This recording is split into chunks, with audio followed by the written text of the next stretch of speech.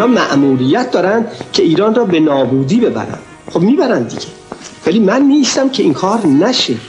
اگر که بنا باشه بوی خیانت از زهر دروغ و طمع و زور و اهانت این قوم نکردند به ناموس برادر. چه بیتابانه میخواهمت ای دوریت آزمون تلخ زنده به گوری.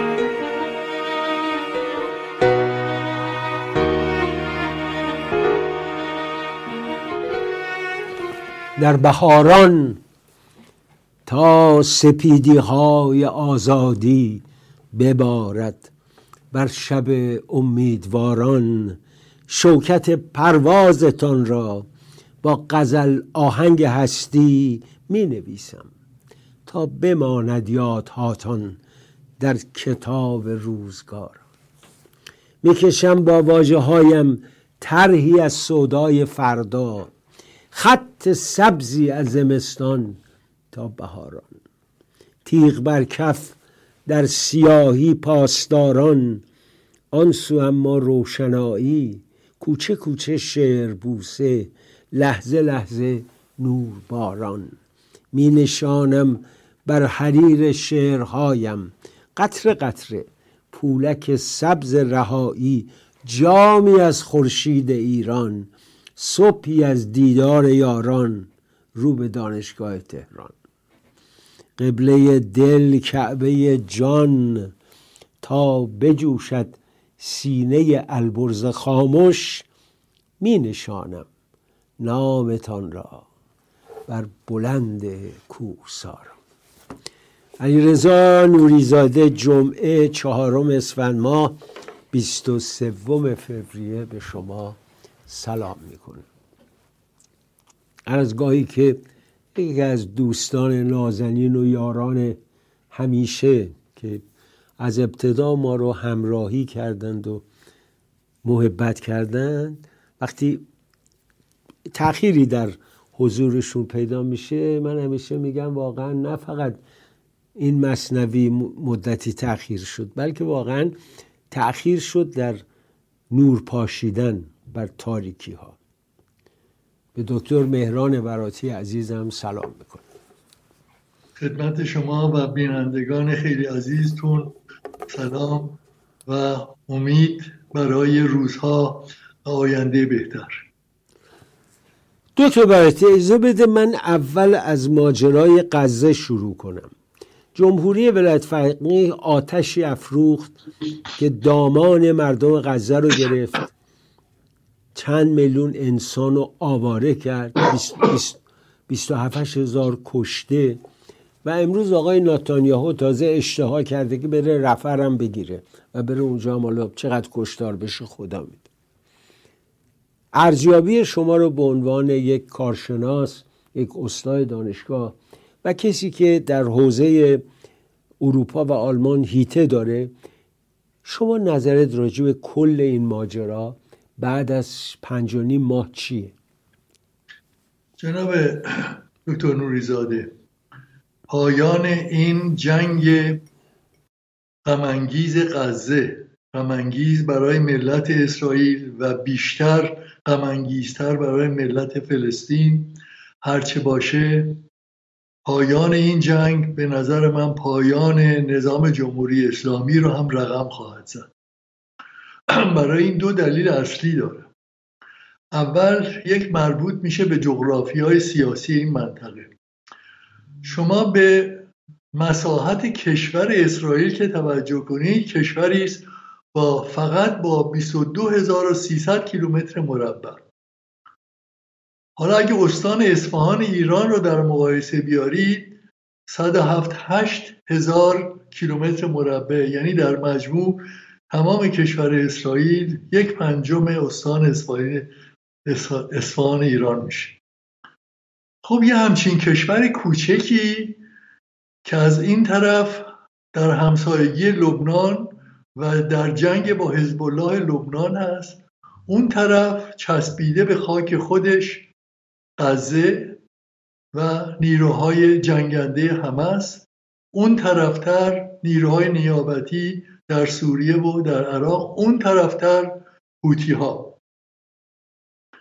خب یه همچین کشور کوچکی الان دیده شد که اون گنبد آهنینی که قرار بود محافظ این کشور باشه، در مقابل یورش صدها موشک همزمان امکان این که همه رو خنثی بکنه نداره و این کشور ضربه پذیر شده، یعنی اقتدار نظامی و سیاسی اسرائیل مورد سوال قرار گرفت.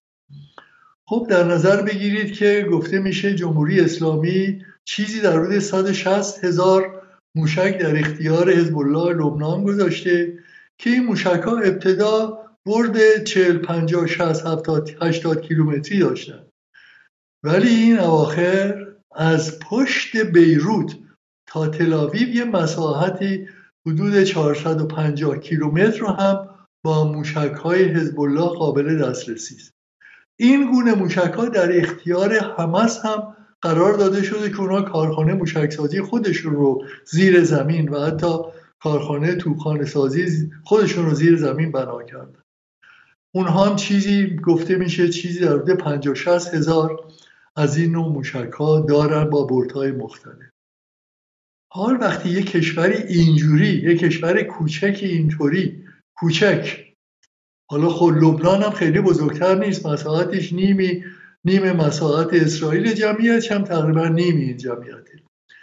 وقتی از همه طرف اینطور مورد حمله قرار بگیره و ضربه پذیر باشه، خب یه زمانی دیگه راهی باقی نمیمونه جز این که به اتاق فرمان این جنگنده های نیابتی در لبنان، در غزه و در حوتی ها، میان حوتی ها برسه و این به نظر من اجتناب ناپذیر خواهد بود، چون به هر صورت جمهوری اسلامی از ابتدا نابودی کشور اسرائیل رو برنامه خودش نوشته بوده.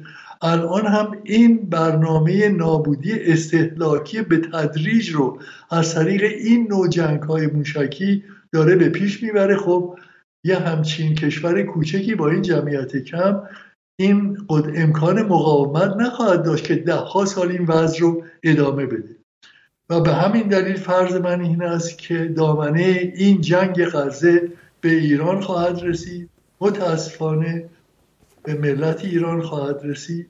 یه مسئله دیگر هم اضافه میشه به این مسئله که فکر میکنم پایان نظام حکومتی رو هم رقم میتونه بزنه، پیدا شدن نیروهای نیابتی تروریستی درون خود نظام است. بله.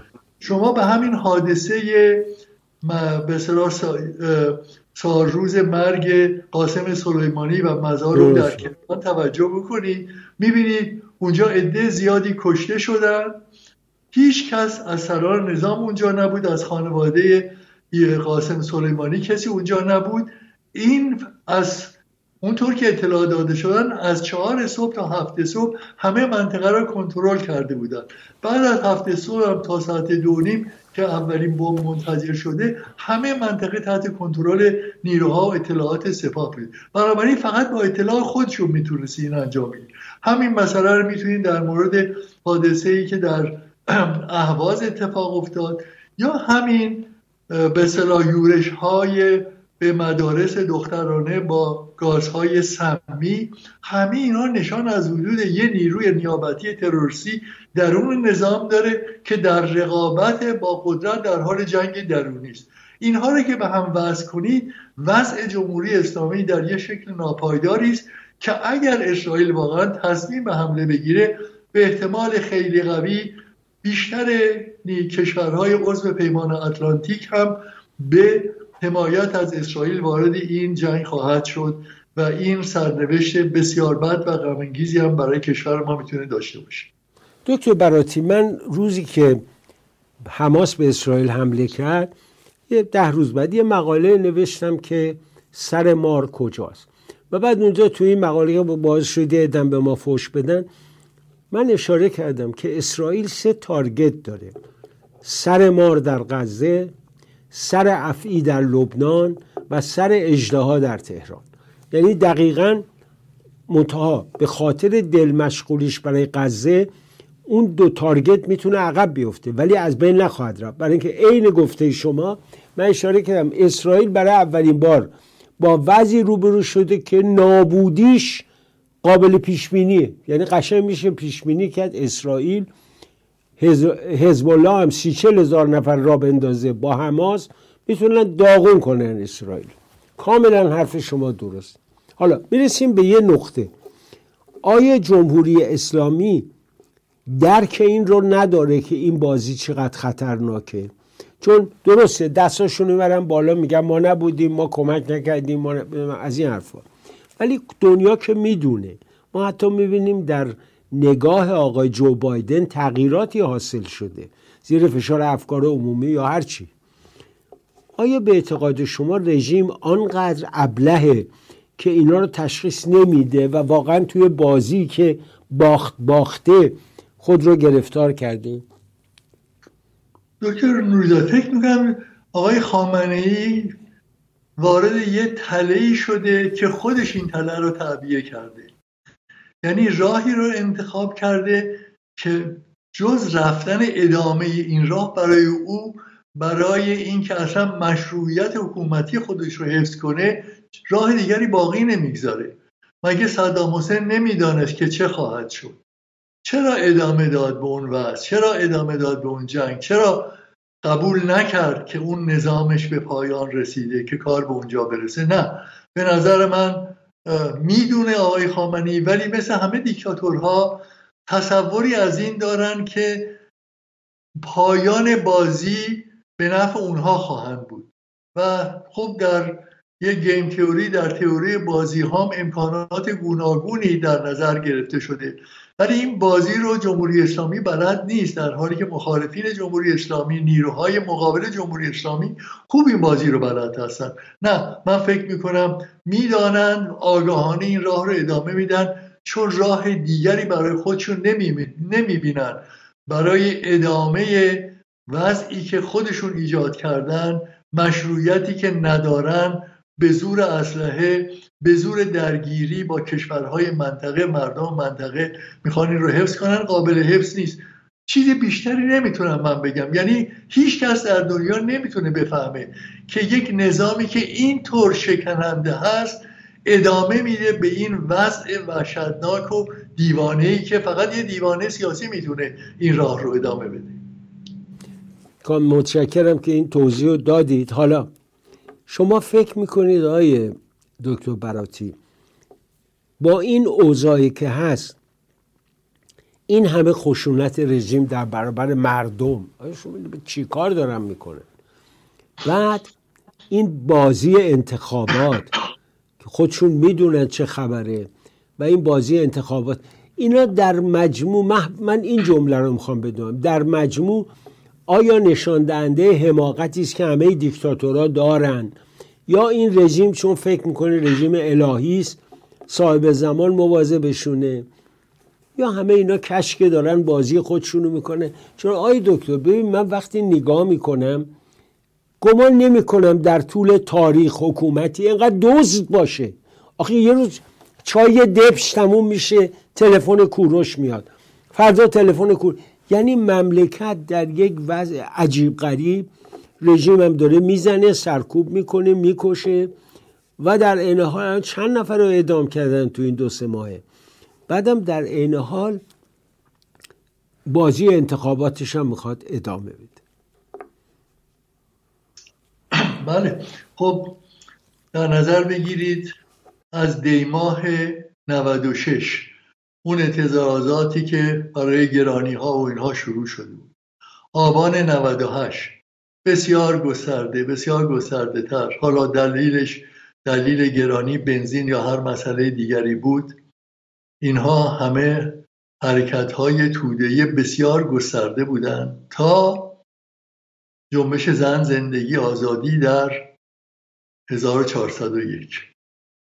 همه اینها رو که در نظر میگیریم میبینیم که همه امیدی که طبقه متوسط جامعه میتونست به اصلاح طلبان درون نظام، با آقای خاتمی، با آقای روحانی، امیدی که به اونها داشته باشه، دیگه در همون دور دوم، همون دور اول دیگه تمام ماجرا از اونجا شروع شد تا 1401. خب دایره خودی‌های درون نظام هم روز به روز تنگ‌تر شد. اصلاح طلبا که بیرون گذاشته شدن هیچ، الان حتی اصولگرایان معتدلتر هم بیرون از دایره قدرت قرار گرفتن.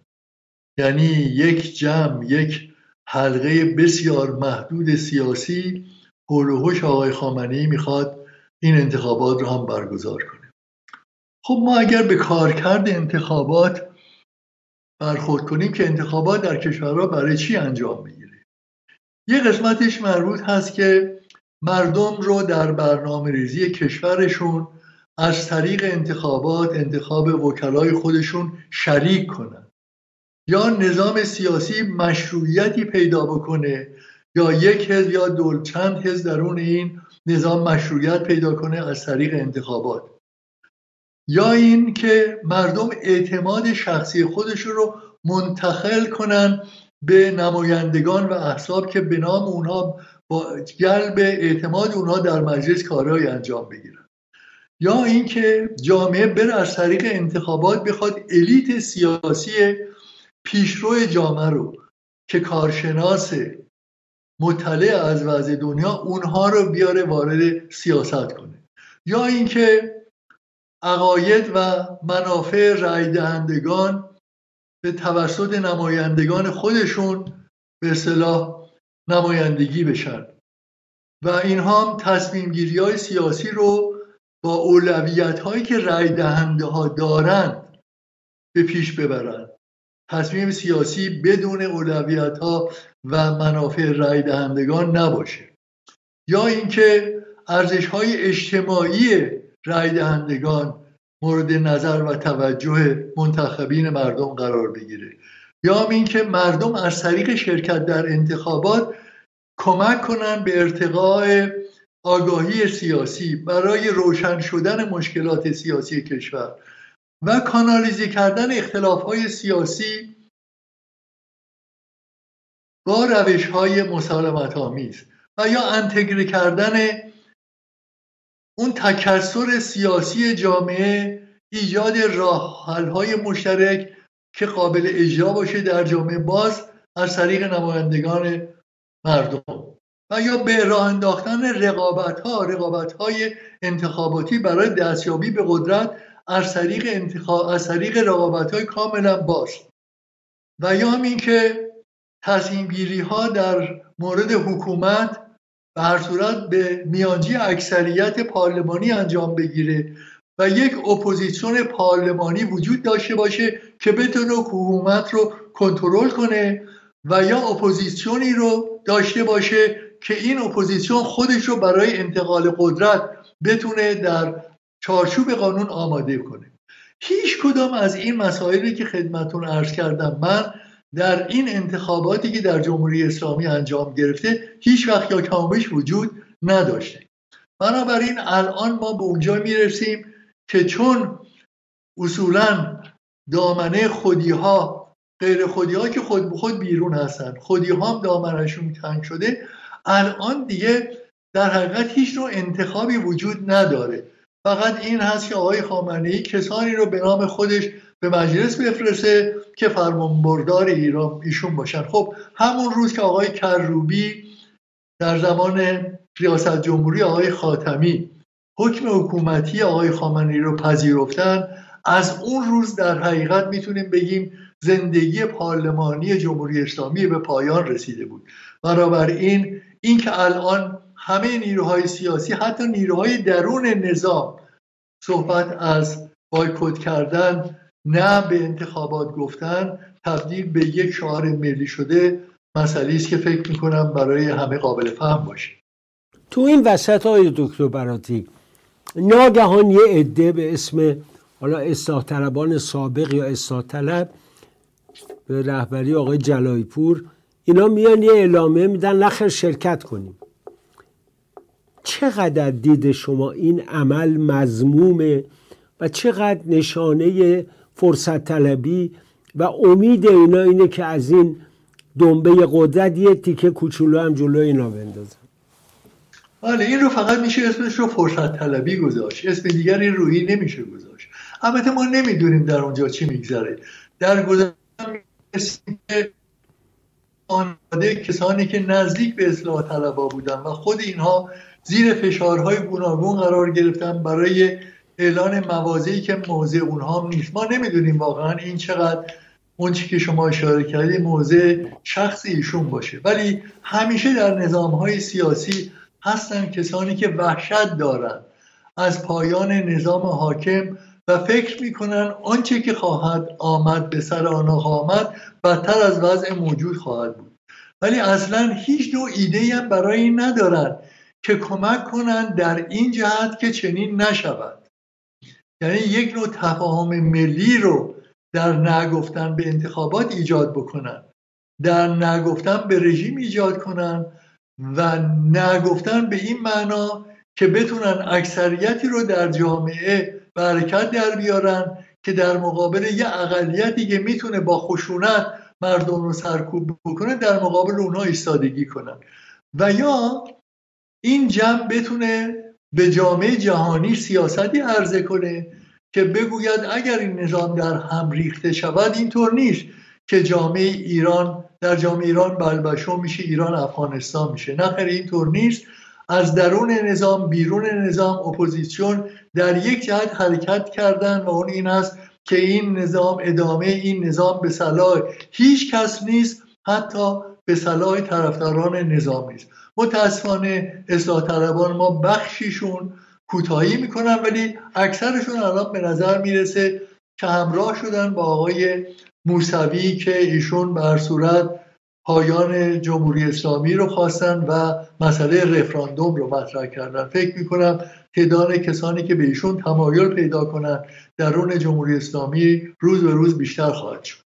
امیدوارم اینطور باشه، برای اینکه شما یه طرف آقای تاج‌زاده رو داری در زندان، آقای قدیانی رو داری، آقای موسوی رو داری که عبور کردن نظام، و یه طرف دیگه متاسفانه حتی من دیدم آقای خاتمی هم این دفعه نیامد به میدون.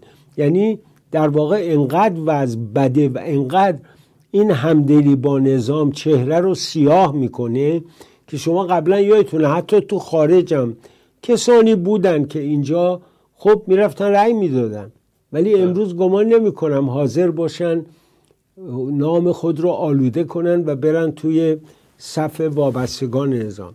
خب آقای خامنه‌ای هم گمان میکنم نظر شما رو بدونیم خوبه. ظاهراً مجلس خبرگان هم داره میچینه برای آقا زاده، یعنی خبرگان هم یه وضع عجیب غریب پیدا کرده.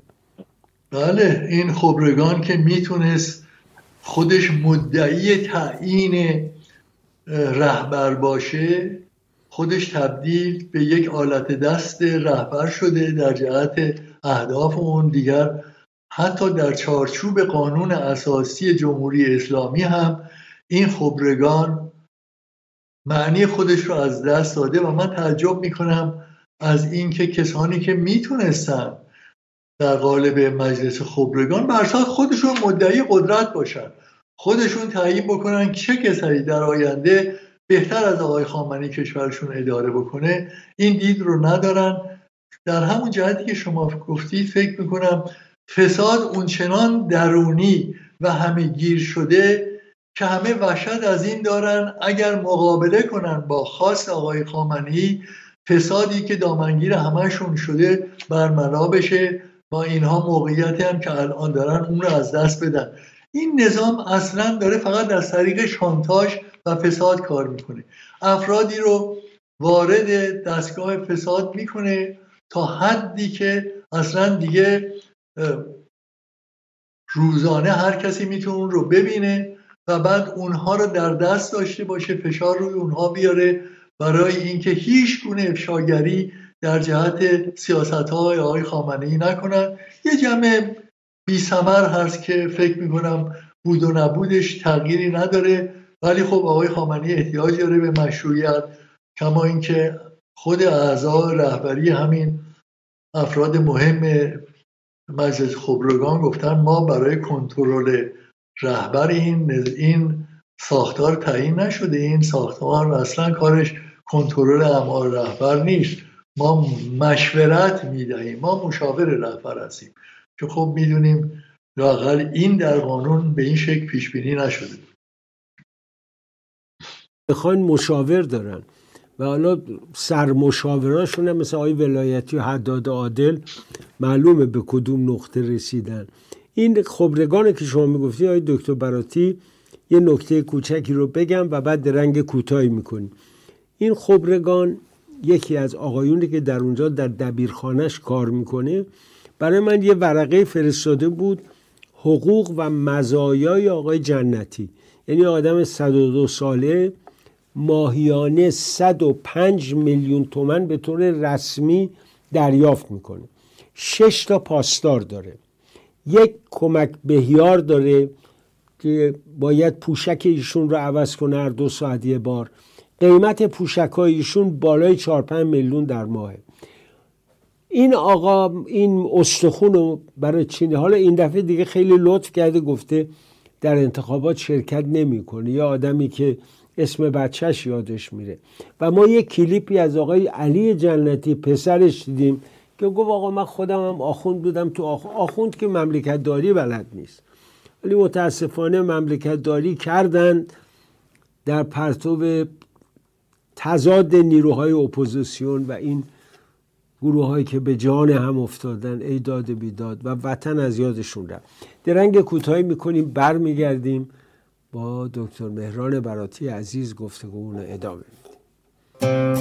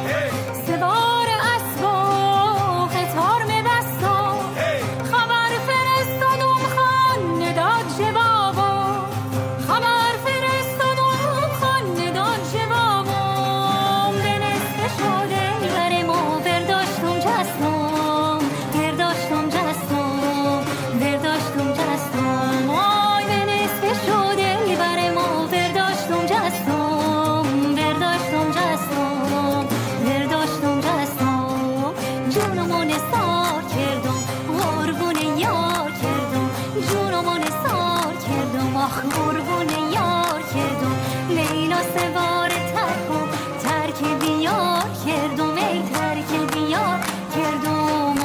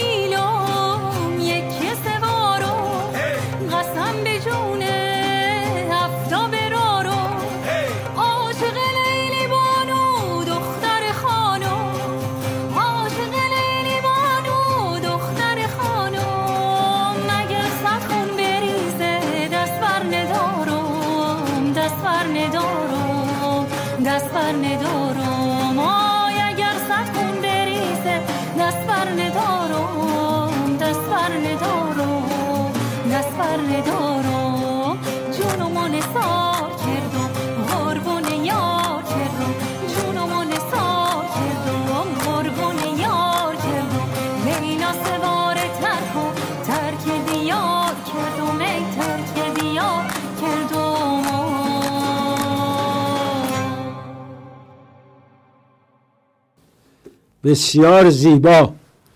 فهیمه موسوی یکی از اون آهنگای ستارزاده رو میخوند. حسین بهروزنیا آهنگساز بود و فوق العاده بود. این خراسانی ها، این شرق خراسان، موسیقی آمیخته شده کردی و ماوراءالنهری اصلا فوق العاده است. ما یه همکار داریم که میشناسیش، نوید محمدزاده، و اون فیزیوتراپ معروف که چقدر بینندگان من دوستش دارن و از ایران و نقاط دیگه. یه دوستی از تاجیکستان به من میگفت آقا من دست و پام را افتاد با ایشون، خدا رو شد. و او بانوی داره ایران توخدی که نویسنده بسیار ارزنده است و پدر این بانو که یه شخصیت برجسته کرد خراسانی است که کتابی نوشته درباره کلیدر که کجا رفت و چه شد و کلیدر دولت آباد. و او از این موسیقی ها زیاد داره که گاهی بندم که نیازمند لطفش میشم و دست پرمهرش رو بر شانه میگذارد، از این آهنگ ها ما گوش میدیم. ببخشید دکتر من زیادی حرف زدم، عذر میخوام ازتون. خوب کردی، خوب گفتید، مرسی. خواهش میکنم. این نوید محمدزاده گاهی نگاش کنید، باور کن دکتر معجزه گره. یعنی من خودم وقتی این دستم ناراحت شد واقعا کارش ارزنده بود و این رو خب تو تلویزیون هم نشون میده. یعنی مردم لازم نیست فقط مطبش برن، همونجا میتونن تکرار کنن. دکتر عزیزم بگذارید یک نگاهی میخوام بیاندازیم به مسئله اوکراین، مسئله روسیه و این آدمکشی پوتین. و آیا اروپا به همون جدی بودن هست که اول بوده؟ به نظر میرسه آمریکا جدیه در این مورد. اروپا چی؟ شنیدم یه مقدار لهستان ایراداتی داشت. قضیه رو دارم میخواد یه بار مردم علاقمندم بدونن، چون روسیه هم دشمن ماست، بنابراین خیلی برای ما مهمه. خب فکر کنم یه بار دیگه خدمتتون عرض کردم که همون بلافاصله 2-3 ماه بعد از آغاز حمله روسیه به اوکراین، در مراسمی که در رابطه با خاکسپاری خانم مادلین اولبرایت وزیر خارجه پیشین آمریکا در واشنگتن انجام گرفت، در نیویورک و بعد واشنگتن انجام گرفت، در اون زمان یک جلسه غیر رسمی میان وزرای خارجه که از کشورهای مختلف به این مناسبت آمده بودند یا نخست وزیرها و رؤسای جمهوری که به این مناسبت آمده بودند، در وزارت خارجه آمریکا یک به اصطلاح جلسه غیر رسمی انجام گرفت. اونجا این تصمیم گرفته شد که بر پای این تصمیم اروپایی‌ها هم هنوز موندن که به هیچ قیمتی اجازه ندن که اوکراین در این جنگ شکست بخوره. صحبت از پیروز شدن نکردن، صحبت از این بود که اجازه شکست، امکان شکست را از بین ببرن از طریق حمایت‌های مالی گسترده، حمایت‌های تسلیحاتی گسترده. ولی هیچ کس پیشبینی نمی‌کرد که پوتین تمام دار و ندار جامعه روسیه رو به حرکت در بیاره برای حمله به این کشور، برای استفاده جنگی. اکثر کارخونه‌ها که تولیدات گوناگون فلزی داشتن تبدیل شدن به کارخونه‌های تولید سلاح، گلوله، خمپاره و غیره و غیره برای احتیاجات و حملات اینها در ابعادی انجام گرفته که به هر صورت برای پاسخگویی به اون اوکراین هم مجبور بوده متقابلا از سلاح‌ها به همون اندازه استفاده کنه. ولی اون مشکلی که پیش آمده این است که کشورهای اروپایی، کارخانه‌های تولید سلاح‌ها در کشورهای اروپایی به این سرعت لازم نمیتونن سلاح تولید کنن. هلند، همین لهستان که شما اسم بردی، آلمان و دانمارک، هلند و غیره، اینها بخش بزرگی از انبار تسلیحاتی دفاعی خودشون رو خالی کردن به اوکراین دادن. الان تولیداتی که میشه، کارخونه‌های تسلیحاتی که تولید میکنن باید بخشی رو برای جبران این انبارهای تسلیحات ملی باید در حدی به هر صورت اینها رزرو و ذخیره داشته باشن و بعد بیشتر از اون میشه به اوکراین بدن. این مشکلی است که الان به وجود آمده. ولی خب الان ما امروز شنیدیم که یک کشور ثالثی چندین 100,000 در حد 2 میلیون تعداد به اصطلاح از سلاح‌های لازم، حالا چه گلوله‌های توپخانه‌ای هستن، خمپاره هستن یا سلاح‌های دیگر رو در انبار داره عرضه کرده که به اوکراین بدن این رو. خب ولی یه مسئله اضافه میشه به این جریان و اون این هست که یه ملتی که الان دیگه اونجا به اصطلاح در اوکراین اجباریه دیگه اینکه کسانی که در سنی هستن که میتونن به جنگ برن، دولت اینها رو مجبور میکنه لباس بپوشن باید برن در دفاع از مملکتشون. الان وارد سال سوم میشیم. 2 سال پیاپی در جبهه جنگی بودن خسته کرده اینها رو. خانواده هاشون شدیداً نگران هستن و خواستار این هستن که در به اصطلاح در رفتن به جبهه از تعداد کسانی که از میان به اصطلاح کسانی که صلاحیت رفتن به جبهه را دارن، انتخاب‌های به اصطلاح نوع دیگری انجام بگیره، منصفانه باشه، طوری باشه که بعضی‌ها بعد از 1 سال 1 سال و نیم جاشون رو به دیگران بدن و اینا برگردن چند ماهی با خانواده هاشون باشن. اینا الان مشکلاتی است که برای دولت اوکراین پیدا شده. ولی این مسئله‌ای که بنده عرض کردم الان به ویژه برای آلمان، فرانسه و انگلستان اجتناب ناپذیر. اینها تنها مشکلی که الان باقی مونده که برای آلمان الان میگن اینها نوع موشک‌هایی دارن که برد 500 کیلومتری داره.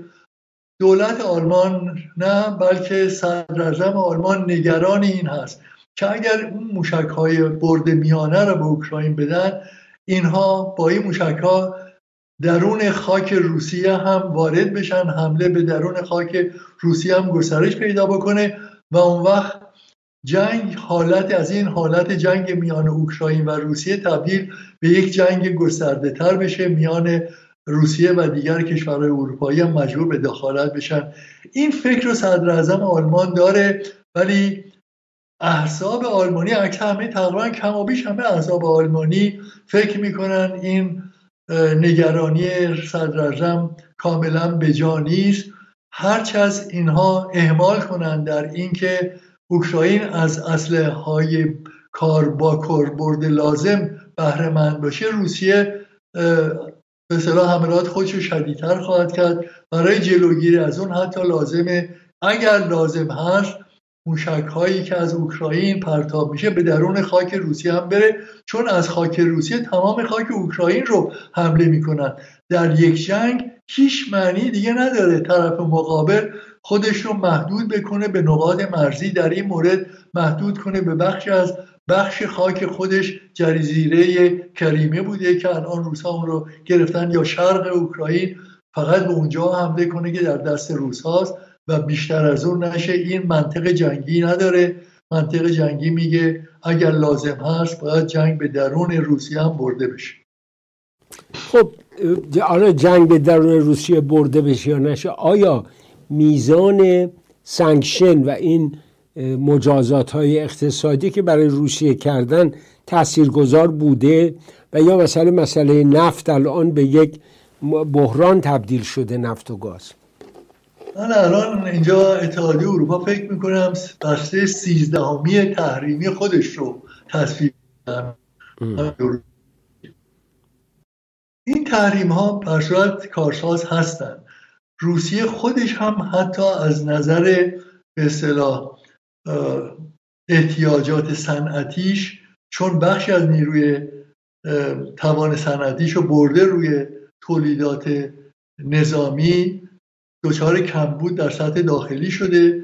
تحریم ها اثر گذار شدن. الان یک بخش دیگری از تعدادی از دولت‌های اروپایی نظرشون این هست که تمام پول‌هایی رو که دولت روسیه در بانک‌های اروپایی داره، چیزی در حدود 300 میلیارد دلار هست که این پول رو در اختیار اوکراین قرار بدن به عنوان بخشی از بازسازی این کشور، چون خود به خود اون چیزی که خرابی هایی که به وجود آوردن خیلی بالای 1500 میلیارد الان برآوردشون.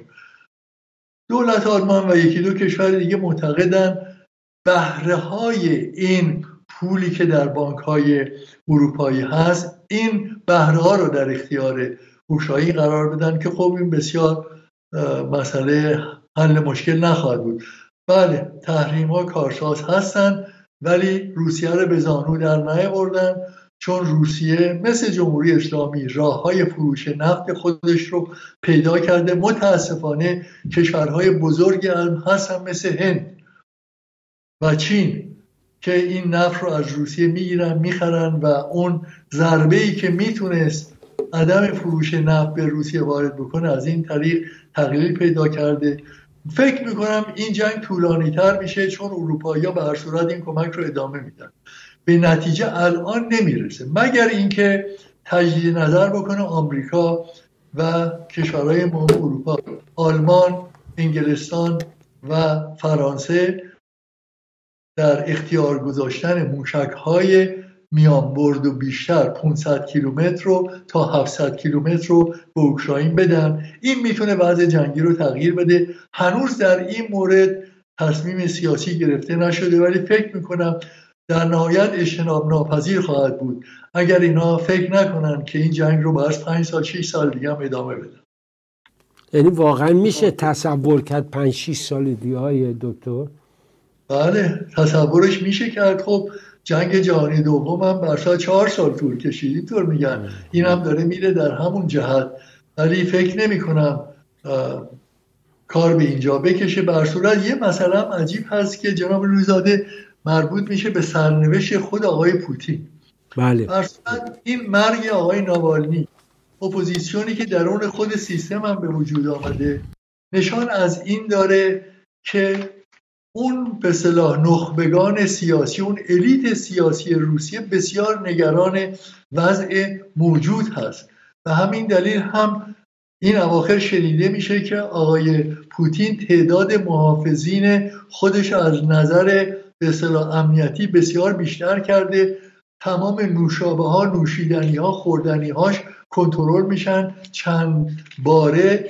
وحشت از این داره که همون سرنوشتی که ناوالنیشون به سر اون آورد سرنوشت خودش هم باشه.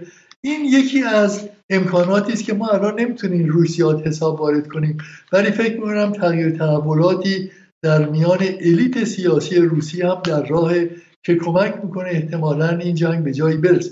دکتر نوری، من فکر نمی کنم که اوکراین بتونه تمامی خاک خودش رو پس بده.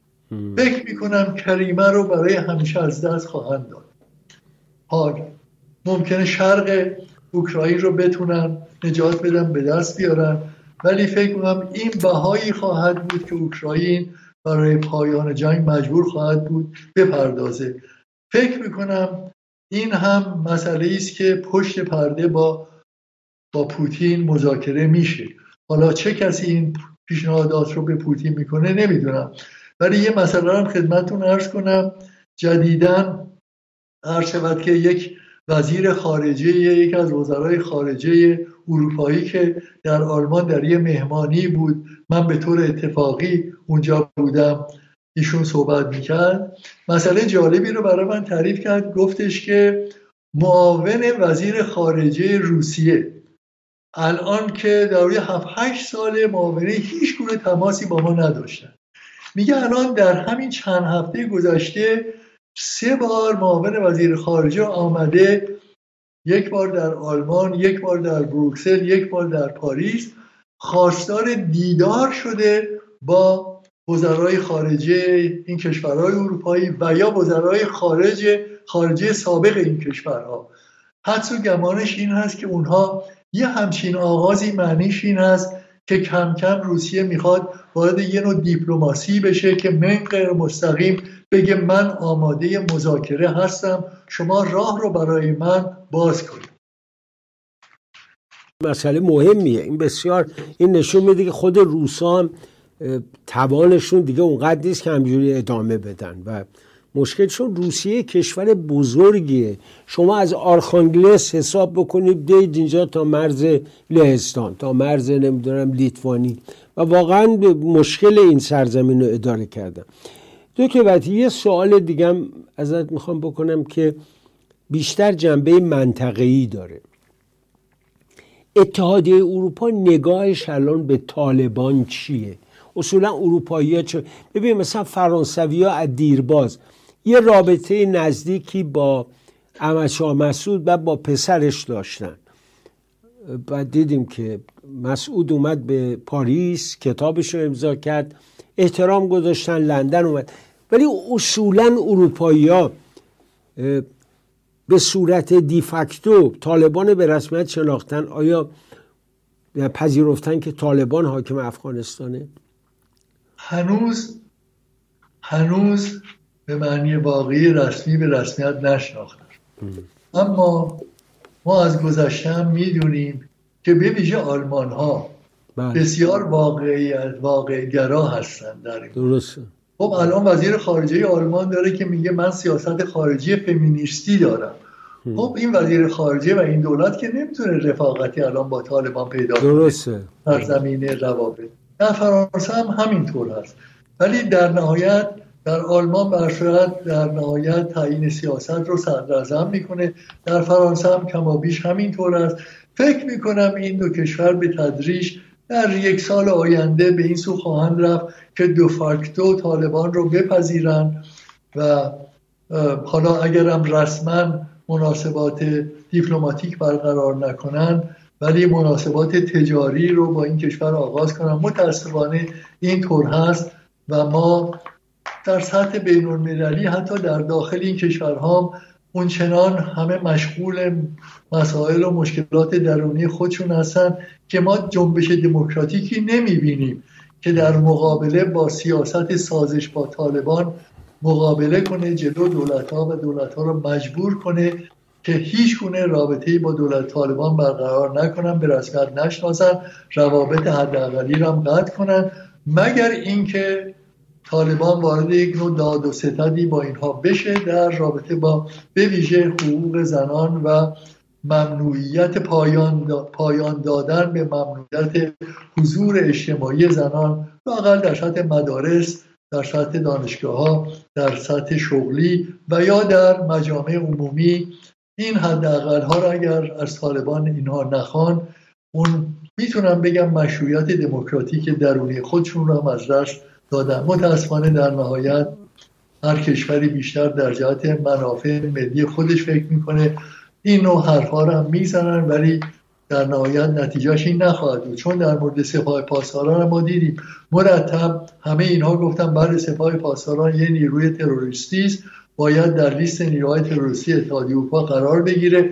پارلمان ها گفتند و تصویب کردند و دولت ها بهانه آوردن که از نظر قانونی ما این مشروعیت رو نداریم چون نتونستیم افراد سپاه رو به عنوان تروریست در اینجا دستگیر کنیم، براشون دادگاه بذاریم تو بگیم که بله این نیروهای وابسته به سپاه تروریست هستن. بنابراین خودشون هم در حالی که بارها از این نوع دادگاه ها اینجا بوده و بارها افرادی از سپاه و نیروهای